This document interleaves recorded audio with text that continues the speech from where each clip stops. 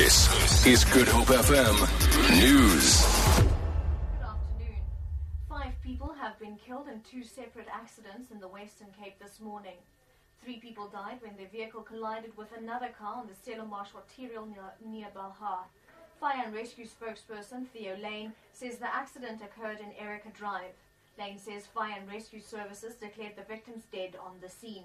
The jaws of life had to be used to extricate other passengers from one of the vehicles. A head-on collision between a bakkie and minibus taxi at the Wilderness near George claimed the life of 2 people. Police spokesperson Bernadine Steyn says 13 passengers, including the driver of the bakkie, were taken to hospital after they suffered serious injuries. Steyn says a case of culpable homicide has been opened.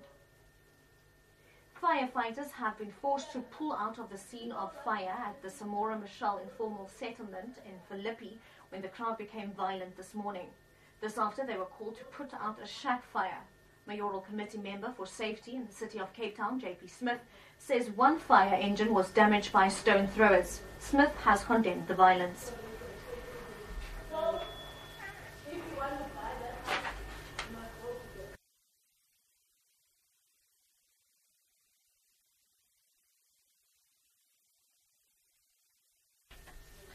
Apologies. Arts and Culture Minister Nadim Mthethwa and the leadership of the KwaZulu-Natal government are among thousands of mourners who are attending the funeral service of the lead singer of the Soul Brothers, David Msondu. The funeral service is taking place in Hummersdale, west of Durban. Msondu died in a Johannesburg hospital last Sunday at the age of 65. Musicians Rebecca Malope and Sipu Hotsticks Mabuse are also attending the funeral service. Poet Mzwake Mbuli is the master of ceremonies. Busy with this port to make sure that musicians, artists, art practitioners in this country have got an umbrella body. This umbrella body was born this year under the leadership, the influence of the Minister of Arts and Culture, Minister Nadim Mthethwa.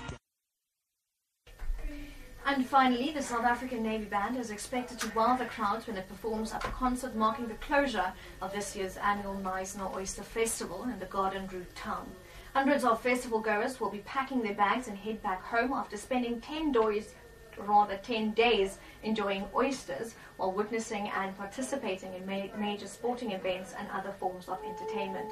The festival raises funds for local charities and injects millions of rands in the local economy.